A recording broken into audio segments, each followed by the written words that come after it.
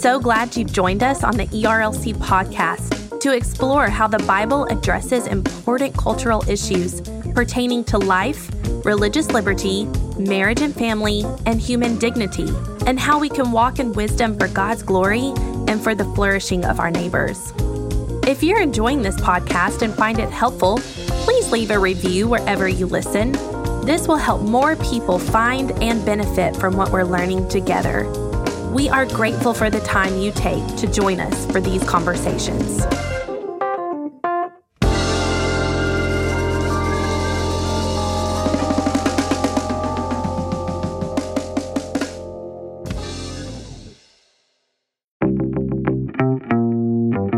Welcome back to another episode of Weekly Tech, a podcast focused on ethics, theology, and philosophy in a technological society. Weekly Tech is a project of the Ethics and Religious Liberty Commission, and I'm your host, Jason Thacker.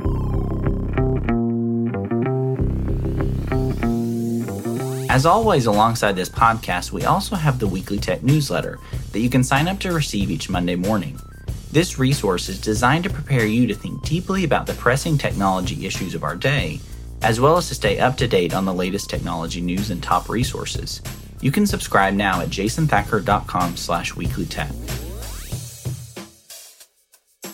In this episode, I'm joined by Patricia Shaw, who's an AI ethics, strategy, policy, and governance consultant, and also serves as the CEO of Beyond Reach Consulting Limited, based in the United Kingdom. We talk about AI ethics, digital privacy, and online governance.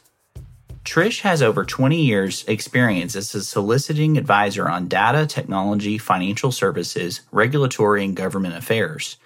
As a writer and public speaker, Trish is an expert advisor on numerous governance issues and guidelines in the European Union. She's also the chair of the United Kingdom Society for Computers and Law, on the board of iTech Law, as well as the vice chairman of iTech Law's AI Committee. She's also on the steering committee of Women Leading in AI and has recently been listed as one of the top brilliant women in AI ethics. She's particularly concerned about the role of AI in automated decision-making and how it can have an effect on individuals, people groups, society, and the planet. As a Christian, she's passionate about raising awareness on AI and being an advocate of responsible AI, AI governance, and AI ethics, specifically in policy regulation, mainly in and through the Homo Responsabilis initiative. And now let's join our conversation. Well, Trish, thank you so much for joining us here on Weekly Tech today. As we get started, can you tell us a little bit about your background and what motivated you to step into these ethical issues surrounding AI and technology more broadly? Well, I've been a technology lawyer and been involved at the forefront of emerging tech as a legal advisor since the late 1990s. I qualified from university in 1999. Qualified from law school in 2001, as a legal advisor in 2003. So we're going back a little way. So I've had a long-standing intrigue with technology and its impact on people, really. But for me, the kind of ethics journey, I suppose, started back in 2016 when I was working for a global data company as their in-house counsel or part of their in-house counsel team. And I was tasked actually with designing some ethical questions for our advanced analytics product teams. The intention was our designers and developers were going to consider this in the course of their work. And that actually sent me on quite an interesting journey of discovery and made me really understand and realise the importance of having human intervention and a holistic approach, not just to the ethics of the process, but also the governance of the processes themselves and the technology to ensure ethical outcomes. And what was really interesting, I suppose, was then in the UK, we had this political wave that meant that we had a new Centre for Data Ethics and Innovation and a new Office of AI with plans for an AI Council being founded at the end of 2018, essentially. So that was my time, that was my place, and that's when I moved out of a traditional legal in-house role to set up Beyond Reach, which is what I'm doing now, and to be able to focus on something I'm truly passionate about. Yeah. Well, I really appreciate a lot of the work that you've done. Obviously, you have a vast experience in this area coming from the law background and the governments, and then stepping into a lot of the ethical issues you said. Very similar here in the United States. We kind of had a push for AI ethics. It's very popular topic, especially in artificial intelligence and ethical and philosophical grounds of pursuing how do we not only develop, as you said, these tools, but then also how do we use them? And then how do we govern their use in our society because they are so powerful?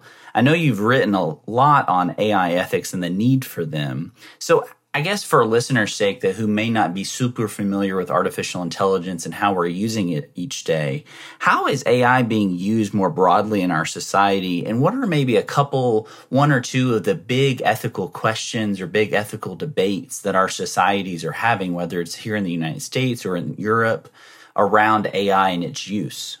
So I think for most of us, we will have seen some of the discussion around social media and the need for algorithmic transparency, the need for algorithmic accountability, and a greater understanding of fairness. What does fairness look like, and why certain content is moderated, pushed, driven in a particular direction, or how we're recommended certain ad tech or films or content that we then go on to review and consume.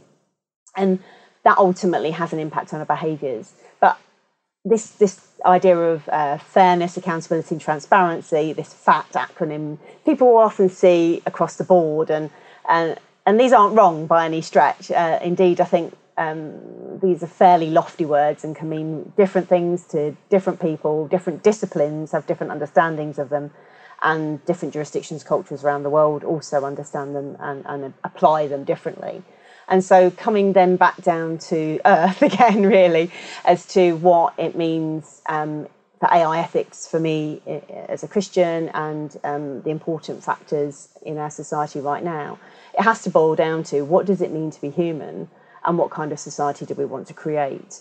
And once we understand the answer to those two questions, this should really direct our ethical answers and also help us to understand what it is, what AI we should actually be designing, developing, and let loose on the market.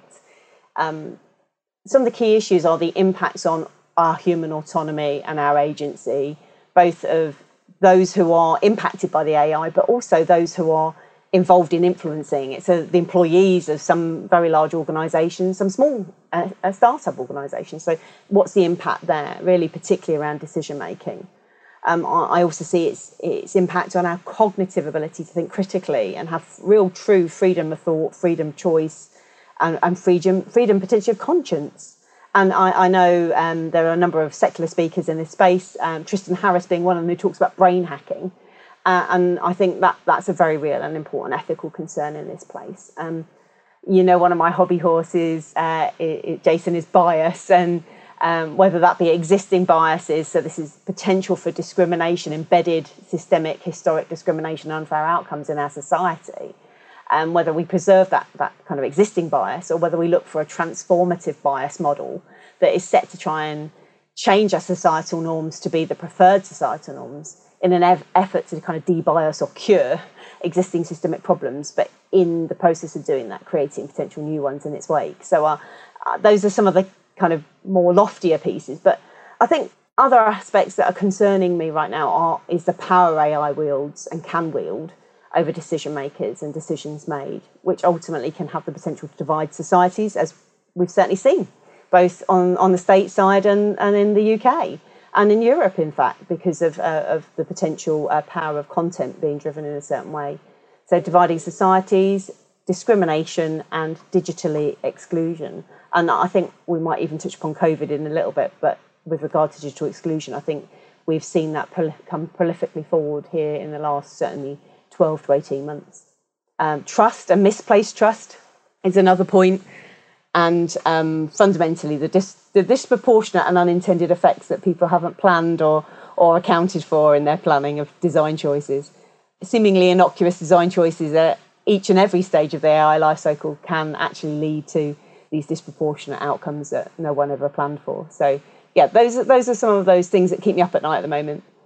Yeah, and that's one of the reasons that I really appreciate your voice in a lot of these conversations, because they are extremely complex. And as you said earlier, one area I want to dig in a little bit on is kind of the ways that certain words like fairness or trust or transparency, or even getting down to the level of actual governance and regulation, is different among different cultures. So here in the United States, where most of our listeners are from, we have a very distinct approach to online regulation and regulation of the technology industry. We're starting to see this in Florida with the social media censorship bill and other types of bills that are coming out, or even AI ethics boards that are being created, and a lot of the controversies surrounding the best way to approach regulation and governance. But then you compare that to the UK, or even broadly to the European Union, and there's very different approaches overseas on the best way to approach these things. Can you kind of highlight maybe a little of or a few of those differences between maybe a more US-based approach or UK approach, or that of kind of a broader European approach? What are maybe some of the key highlights or key distinctions between these varying approaches, and where do each of these approaches get things right, in your opinion?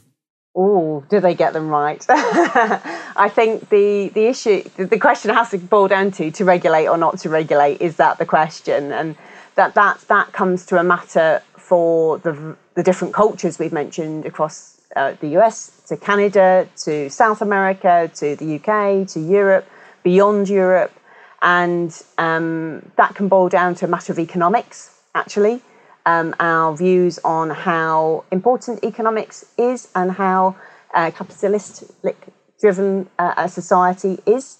So I think that there's a matter of that. I think, as I mentioned, culture, but I think also history, particularly here in the European Union side of things and across Europe. It's history and attitudes to privacy, and more pertinently, data privacy. And I think we can see that here in Europe, embedded in the the Convention on Human Rights from the European Union, and in contrast to the UN Convention on Human Rights, which doesn't cover data privacy. So we've got like a bit of a divergence there. So there's definitely differences there. There are some very common themes shared, and I'm sure you've read this paper yourself, Jason, but we will have seen many highlighted in a few academics' works, but the most notable one is the Berkman Klein Center's from Harvard paper on the principled approach to AI, which did map kind of some of the global principles and looked to see where there was synergy across the globe in categorizing some of these themes around AI, ethics and the likes, and they are some of the pieces that we've touched upon now. So it's not for lack of common themes or abilities there for us to perhaps find some consensus. I think it's the downfall at the moment seems to be in the need for a common language and a common approach to how we come about with that consensus to produce outcomes that are relevant, appropriate and proportionate to the ethics of the audience, the ethics of what's known as the application domain of the AI. And I think that's where there's problems, because certainly this side of the pond, where I'm finding my own work, businesses, organisations need the regulatory impetus. We're quite well regulated in certain sectors that are deploying AI early doors, like financial services, healthcare, health tech. There are other less regulated spaces like edutech. Government services have a public legitimacy mandate. They need to legitimise their actions. They need to exercise their social licence to operate as a government, and they need to be increasingly more transparent. So these things are all at their heart and at their mind.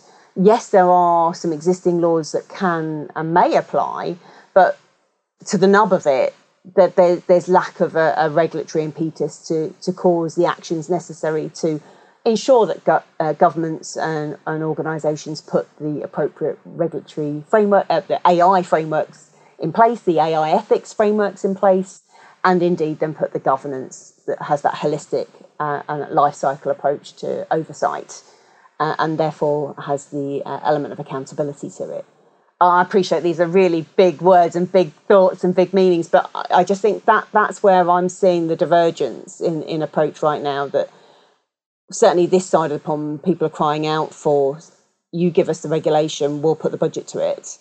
And that's one of the things that I really appreciate. One of the reasons I wanted to have you on the podcast is understanding a different perspective. You're a believer serving in a different country in a different context. And often a lot of these questions, especially for those here in the United States, we might think of there's maybe a couple positions on this. And a lot of these are more American approaches, but understanding kind of the global impact of artificial intelligence, the global impact of ethics and technology, and how these things are shaping and forming us, not only as people, but also our society, as you said earlier, I think is really helpful. For listeners' sake, we'll make sure to highlight the paper that Trish just mentioned from Harvard in the show notes, so you can grab a copy of that and kind of dig into some of those kind of common principles that we share with our brothers and sisters across the globe. But one of the things, Trish, I wanted to dig in a little bit is something you said earlier about, as Christians, the way that we approach the topic of artificial intelligence and technology and ethics. And as a Christian stepping into this space, one of the things I really appreciate that you mentioned is not only who we are as human, but also what kind of society are we wanting. So as a believer in this space, how do you kind of go about how the bridge between your faith and these works of ethics and technology and artificial intelligence, what are some of the commonalities, and how does your faith help to drive those conversations as you seek a better society? I come across quite a lot of commonality with the themes that we're seeing in AI ethics. I think the challenges I find is that sometimes the reasoning that sits behind those topics, those outcomes, the desire to push for greater accountability doesn't necessarily stem from the same root. And I suppose to that end, that's where I feel, being a Christian in this space, having a voice in this arena and being able to lead in this space from a position of belief, a Bible-based belief system that gives me a perspective on how these big issues in technology can, perhaps should, be applied, and also perhaps that just stepping back and zooming out and having a bit more of a bigger picture approach to really thinking about, well, I can see this being really useful. And let's just take an example of this. So augmented AI, augmented humans and AI, can really totally see the benefit of human beings potentially being enhanced. If someone has a cochlear implant and who couldn't hear before, and they have an AI cochlear implant put in, then how life transforming is that for somebody? Absolutely. Somebody who has Parkinson's disease and who has a neural brain interface that helps them to control the nervous system and the reaction that they have without that. I've actually seen a live example where someone couldn't physically put the adapter, the neural brain interface back on because their Parkinson's was so bad. So this is life-transforming AI. Now, not all AI is life-transforming in such a positive way, but I think we also have to step back and then ask ourselves, what does this then say to us as a society about disability? What does this mean about how we are in our normal? What does normal look like? What is the bar that we're trying to achieve as humans, and who's going to be able to afford it? Will people be excluded who can't afford it and perhaps most need the medical interventions as they will be at that time? And then how far is too far? When you augment a human being, are we permitting people to then advance, be enhanced, evolve? I've heard all these languages, all these phrases, all this terminology. And so I bring it to something very humanoid, and I don't really want to put AI in that bracket, because AI is so much more than anthropomorphic or humanoid robotics or anything that might adapt and augment a human being. But suffice it to say, this puts real flesh on the bones for people to understand, some of the key issues of our time that we're going to face. And without asking those bigger questions, and as a Christian, we understand that every person is uniquely made, uniquely created in the image of God.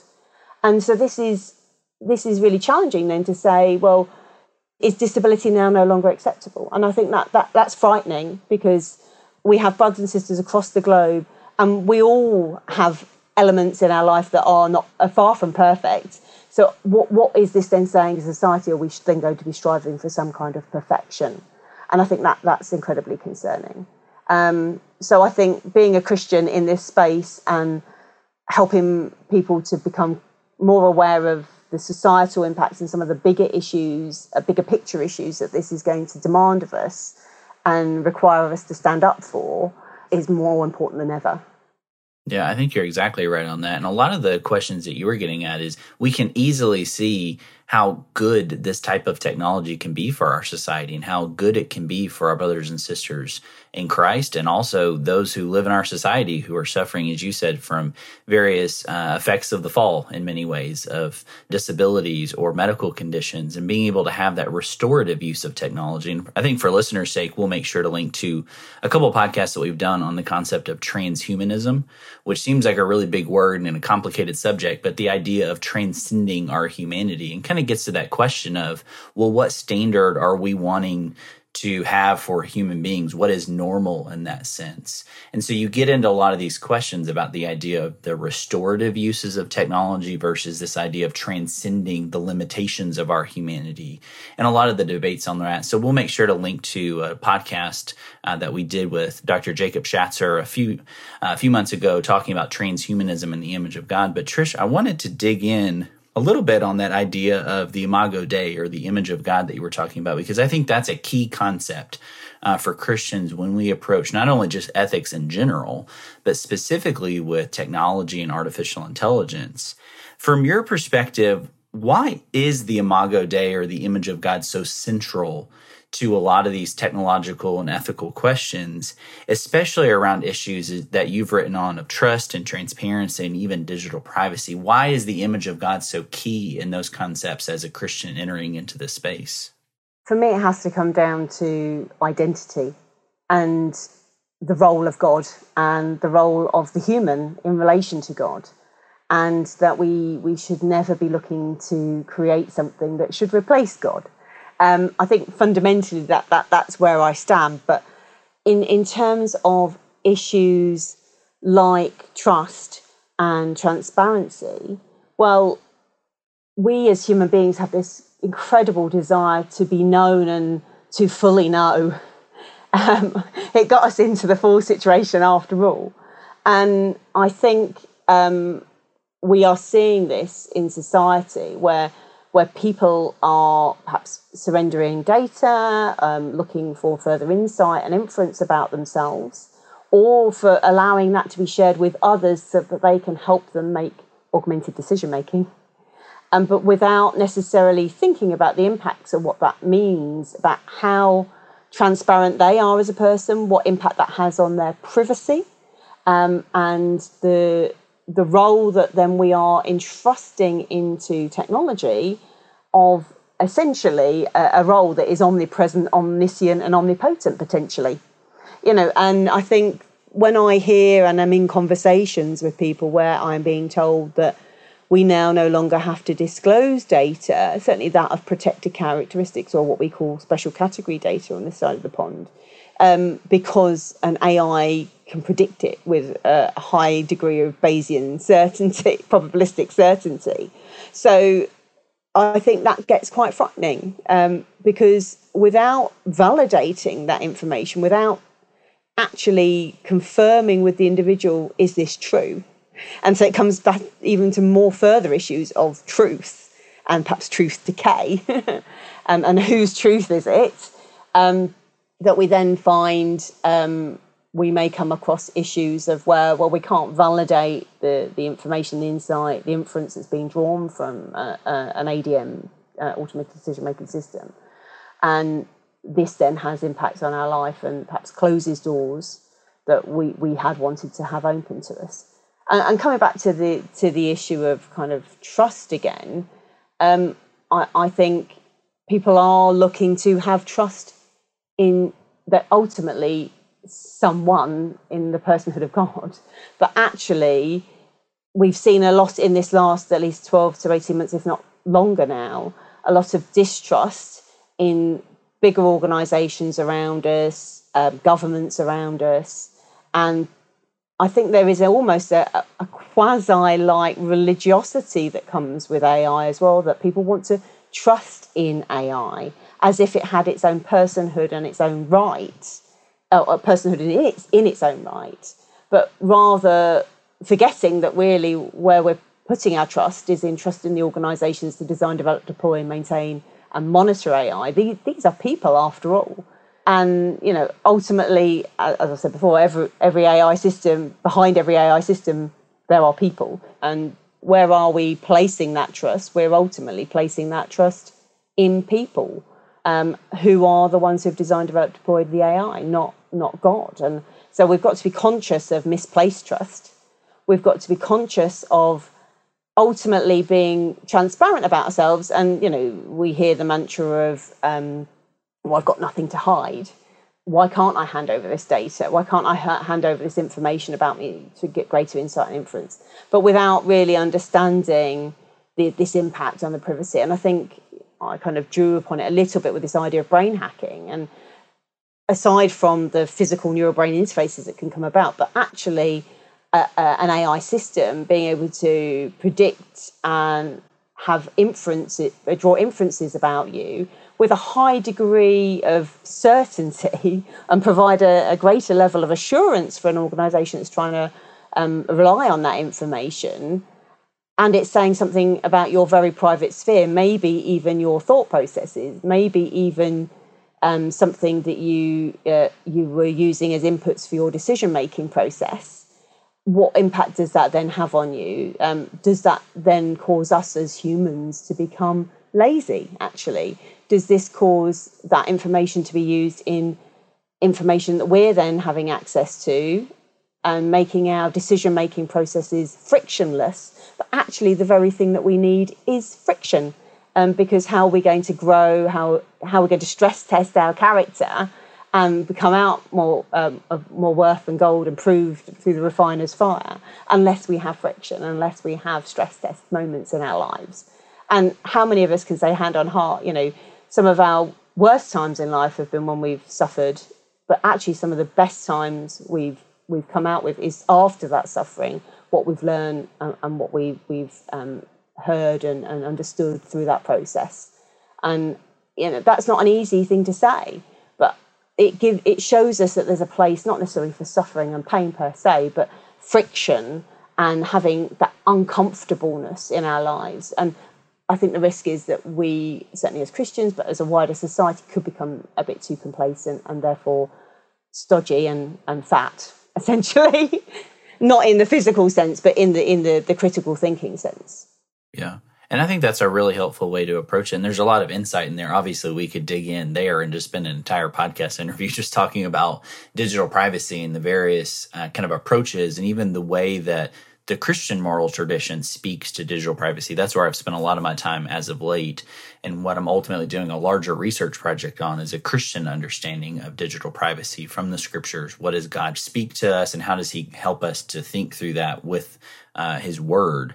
Because there are various approaches, as you said, about a more secular understanding of this idea of complete moral autonomy, and then a more Christian understanding of the individual, but also the individual under the reign and rule of God, but also in the midst of a larger community. And it gets to a lot of these very existential kind of fundamental questions of Christian ethics and the Christian faith. And there's so much there to kind of unpack. But I do want to kind of shift the conversation a little bit to something you mentioned earlier, was about the COVID-19 pandemic.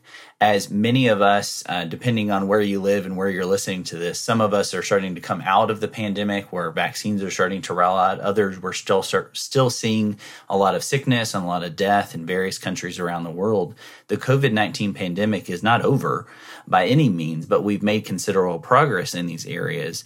But one of the areas that I think is really interesting, especially with AI ethics and technology ethics, is the way that technology has been used and even abused in various areas and jurisdictions and governments and groups during this COVID-19 crisis. So, Trish, what are some of the ways that you've seen technology aid us in this fight against COVID? But what are some of the ways maybe that technology is being used to oppress our fellow image bearers all across the world? Yeah.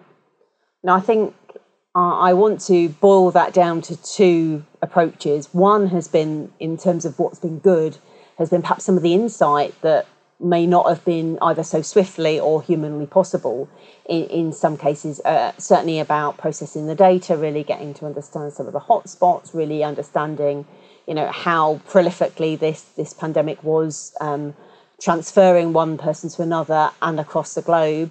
I think that has been powerful.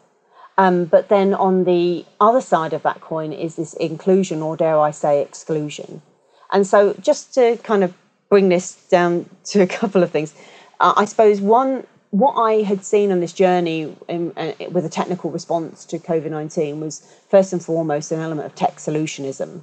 And we certainly saw that kind of what we call in the lockdown one here in the UK, the first lockdown, first wave, I suppose, where there was this raft of COVID tracker and tracer tools coming out with this incredibly imperfect technology. Now, granted, there's no AI in many of the COVID tracker and tracer tools. I did a paper with the Human Technology Foundation on technology governance in a time of crisis. We looked at over 100 COVID tracker and tracer tools, but did a deep dive impact assessment on 20 across the globe of the COVID tracker and tracer tools. And I can hand on heart say none of them had AI in it.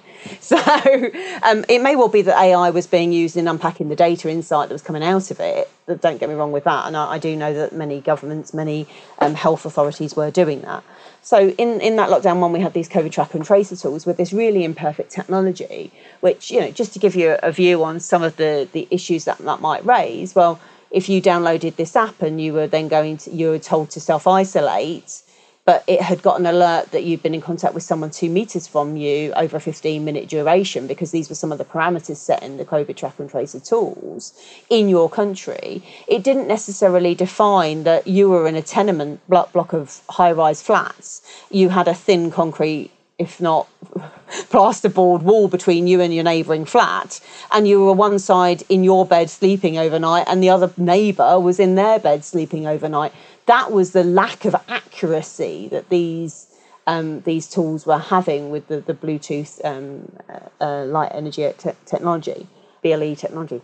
And so tech solutionism put this kind of rather, dare I say, clunky solution that only worked on certain types of smartphones with certain updated operating systems, which then brought to bear this digital exclusion. If you didn't have the smartphone, if you didn't have it at the right standard, you were excluded from even getting that app. And therefore, what did that mean? You couldn't access the services it was allowing you to, you couldn't be tracked and traced. That then brings us to the concept of track and trace. So in this time, even that concept of tracking and tracing, organisations didn't need the COVID tracker and tracer tools. A lot of this information is available with mobile phone providers anyway. So arguably, anyone who was in an authority, like a government, who wanted to see that information could. And I suppose the challenge is then, how much do we as individuals and as Christians want to be tracked and traced? Do you want to be known where you go or who you are, and how they could triangulate your people groups and your social groupings? And that was some of what was coming out of this. It wasn't just the hotspots, but it was also your social networks, and then the where, the how, and the who, and that felt like it was having a deep impact on privacy, a real transcendence of something that you felt that was deeply private, that your diary might know about it, but why should everyone and the world know about it? But for the purpose of fighting a global pandemic, obviously. And so I think that also brought about this change in what was the mission and what was the purpose, and also was there any kind of scope creep or mission creep for when these tech solutions were being deployed. We're now obviously facing, in this potentially third, potentially fourth wave, where we've got around the world responses with vaccine passports of some kind. And this isn't going to stop with a COVID vaccine passport. Indeed, many of the apps are an augmentation of what a COVID track and tracer tool was before. And so it's the combination of, have you been vaccinated or not, without a due regard to the ethics of why someone might well be vaccinated with a particular vaccine or not, or might not be able to be vaccinated because of enduring health issues. So there's many a question over the vaccination, or as to why you could even enter the precondition of having the app for a vaccine passport. But then it's also about the ethics of the passport itself, and what this then gives rise to in terms of that inclusion and exclusion bracket. So if you have it, what does that give you? If you don't have it, what does that give you? What does that exclude you from? And I think what we're seeing with people around the globe right now is that in some places, this is preventing people from convening. This is preventing people from having fellowship with other people. This is preventing people from leaving their homes. This is preventing people from going to work and earning an income. It all depends on who has the authority to take the information that is being presented in the vaccine passport and apply it to the situation. And this is very different from stateside to a European approach. In our side of the pond, it's tended to be that these apps, these passports are being taken at a European-wide level from the European Commission or from a country level, government level, whereas I believe both stateside and in Canada, because of the way your healthcare system works, it is tended to be by organisation, employer by employer, commercial entity to commercial entity. And so you then got to ask of how interoperable are these tools? How diverse are they, and how is the information then being translated from entity to entity as one opens one door to go into maybe a government building, but the other door to enter a restaurant and have a meal with your family is closed. So I think in terms of where we're seeing it as a society at the moment, I think we need to have great care and understanding for, one, those who won't be able to get access to the vaccine passports because of the technology format and device that it sits on.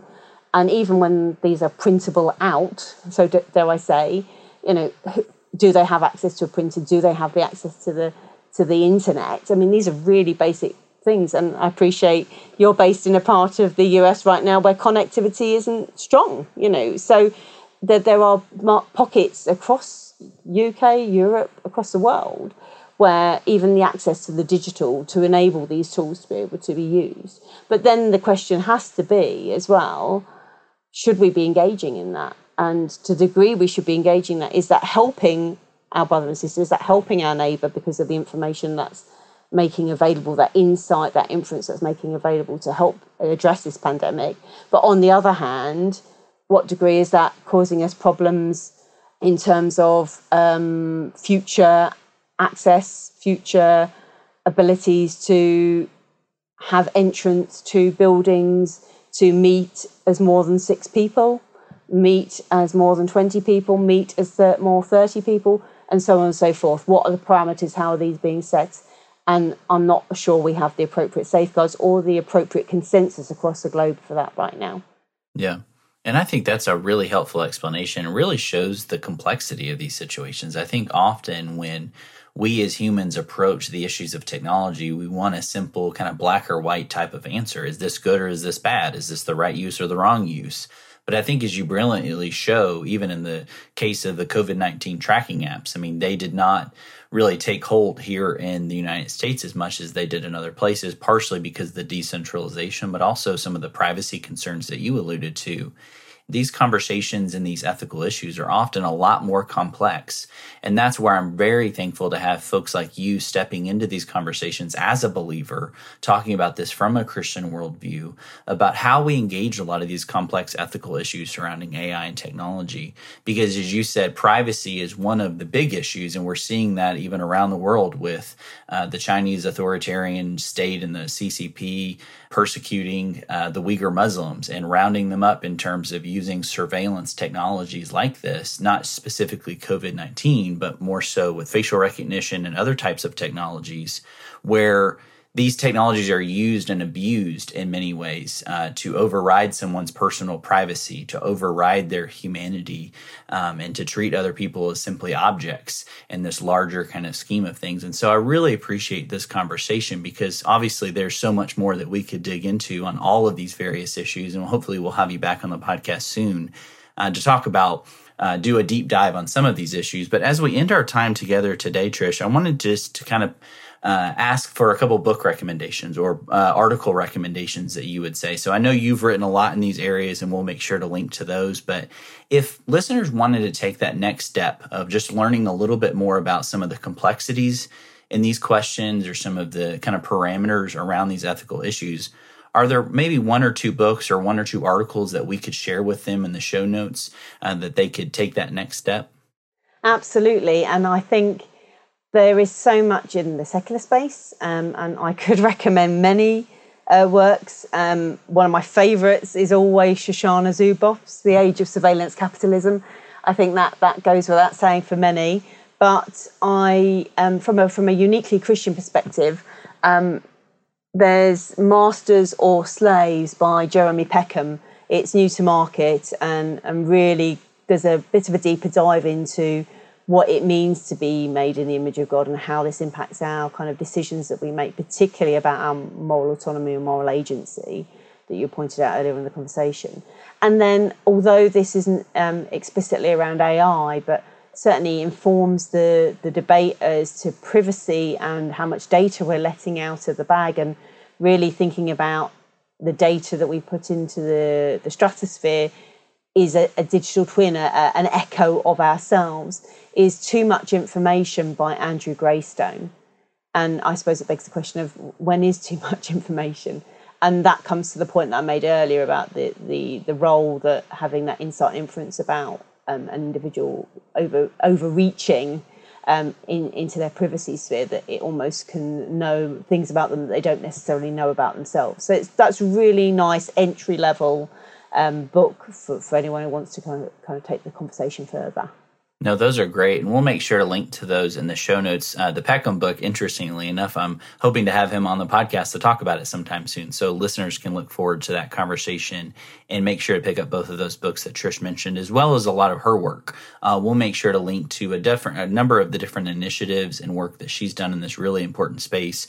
But Trish, I just want to say thank you, one, for your work, for the way that you approach these things with the complexity and the appropriate nuance to a lot of these really pressing issues surrounding AI and technology ethics, but also just appreciate you coming on the podcast and spending a little time with us today to talk about these things. As always, you can connect with Trish and learn more about her work in the show notes, as well as those books she recommended. So Trish, just thank you so much for being here on the podcast today. Thanks so much. Been a pleasure being with you. Thank you, Jason. Well, from all of us here at Weekly Tech, I want to say thank you for listening. If you enjoy Weekly Tech, would you consider leaving us a review on Apple Podcasts, Spotify, or your favorite podcasting app? These reviews really help us to know how we're doing and also to share the word about Weekly Tech with others. As a reminder, you can connect with Trish and learn more about her work in AI ethics, as well as the recommended resources she mentioned in the show notes. You can also sign up to receive the Weekly Tech email briefing each Monday morning. This resource is designed to prepare you to think deeply about the pressing technology issues of our day, as well as to stay up to date on the latest technology news. You can subscribe at jasonthacker.com/weeklytech. Thank you, and I hope you have a great week.